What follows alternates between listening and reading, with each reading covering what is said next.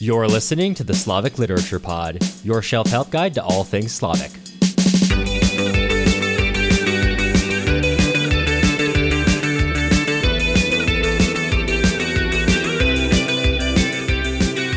I'm Cameron Lalana.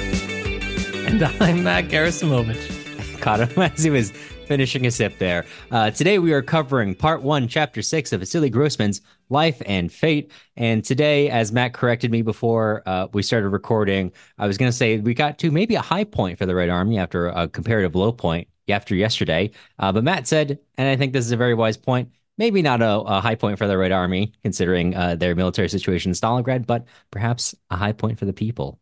Nice of you to steal my point, but appreciated that you gave me credit. That's what we're all about here, stealing and then giving credit. That's I guess that's just sourcing, but yes, essentially, more or less. Yeah. But anyway, anywhere you want to start today. Yeah, so I posted it on Instagram and in our Discord today because I'm back on it, baby. And in Discord today, I said initially that I was paraphrasing my Instagram comment, but I was not. I was in fact expanding upon it because it was much, much longer than my Instagram comment. And I took this quote from Mostovskoy, and he says that every day the state created by Lenin continues to exist is a death blow to fascism. Fascism has no choice. It must either destroy us or perish. And to me, in one case, he's right for this, in the sense that this us is the sort of pivotal word for me on this, which is to say that I don't think it's the Red Army per se. Of course, you can't discount the historical role that they played, but I think where Grossman is going is not. I don't think he cares that much about the army overall. I think he's kind of digging into what it means to be this individual person and what happens when these sort of group of individuals come together in the face of this really oppressive force. And so there is this joke that is retold by a Georgian who is in the camp of Mostovskoy, and it's from this Gorky story, and everybody's laughing about the bedraggled chicken.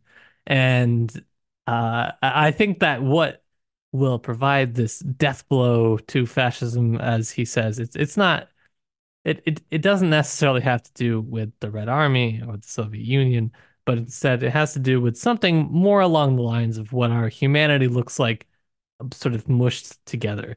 And so that unifying element of what that is, it's hard to say, but it's in that punchline and something that translates across cultures. It doesn't have anything to do with Soviet literature. It just has to do with that one human identifying element, like humor. You know, humor is something that can bring us all together. It's something that's really kind of human. And so I think from there, Grossman really challenges that idea that the Soviet Union is the place to identify with that human element, because he ends the chapter by saying, you know, it's all bad in this camp, essentially. We hate the fascists, they hate us. But, you know, just imagine being sent to a Russian camp. That would be really hard. And of course, sort of black humor of it is that all of these people would have been sent to a Russian camp, and they will be sent to a Russian camp upon return, because this is historically what happened to these types of people. These old Bolsheviks, these party members, anybody who was captured, any prisoners of war were then sent to more or less to camps when they returned. So yes, this is a long-winded thought. Like I said, I was not paraphrasing. I was simply expanding and expanding and expanding. Every time you tell it, you expand again, and that's good. That's what it's all about. Eventually, yeah, this one ended up longer than my Discord message.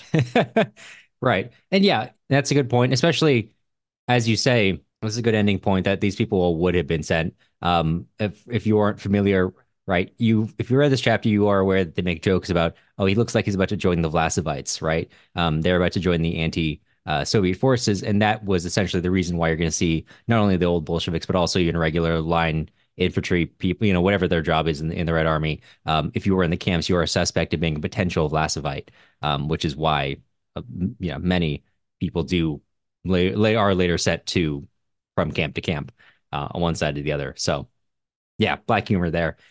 And speaking of that sort of, I don't want to call it, I guess it is literally a decision or the idea of someone turned to a Vlasovite. This is someone in our Discord, Leia, who responded to our email this morning. And Leia writes, in the commentary in today's chapter, you mentioned an entire village that welcomes the Nazis with open arms. And that's a chapter from the book The People Immortal, wherein the Nazi forces are coming in through Ukraine. And in this village, there are some members of it who welcome the Nazi forces with particularly bad consequences for them in The People Immortal.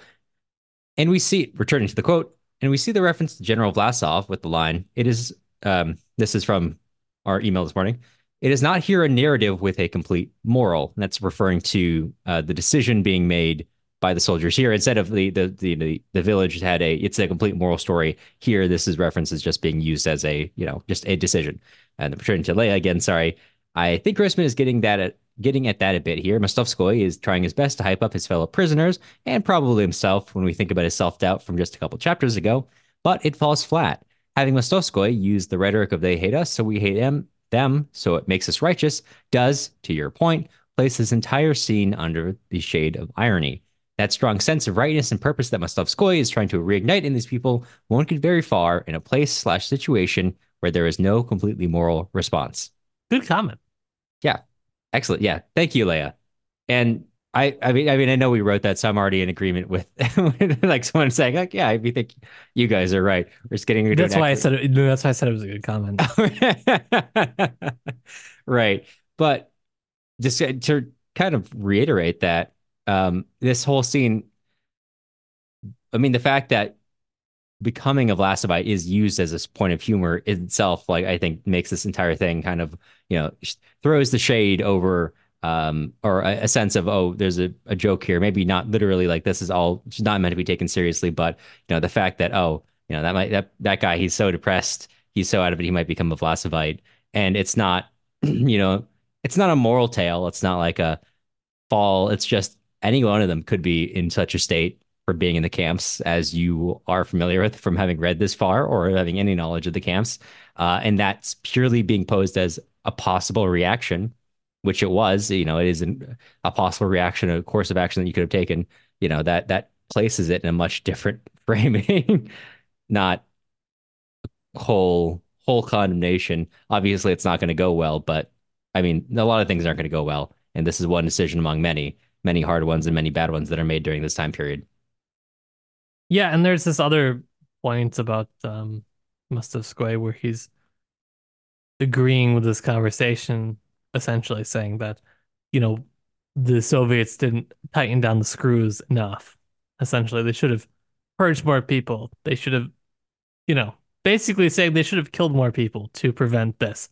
And had they done this, then Hitler wouldn't have reached the Volga.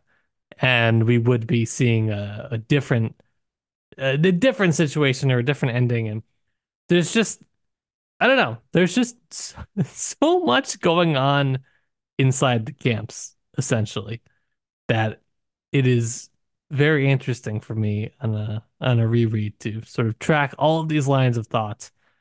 And Mostovskoy is, of course, at this point, he's one of our most interesting characters. But I look forward to eventually getting back to the domestic side of things. Give us back the Shaposhnikovs. The problem is that they are the most petty out of anyone in this book. And I am so here for that. That doesn't sound like a problem. That sounds like the sell forward to why you should wait till that. Absolutely. Absolutely. All right. Well, that's your sell ahead. Stick around until the Shaposhnikovs show up for the most petty family drama of the surviving ones, at least. And unless there's anything else you wanted to cover, I think that's all we had today. So no, I'm just happy to be here.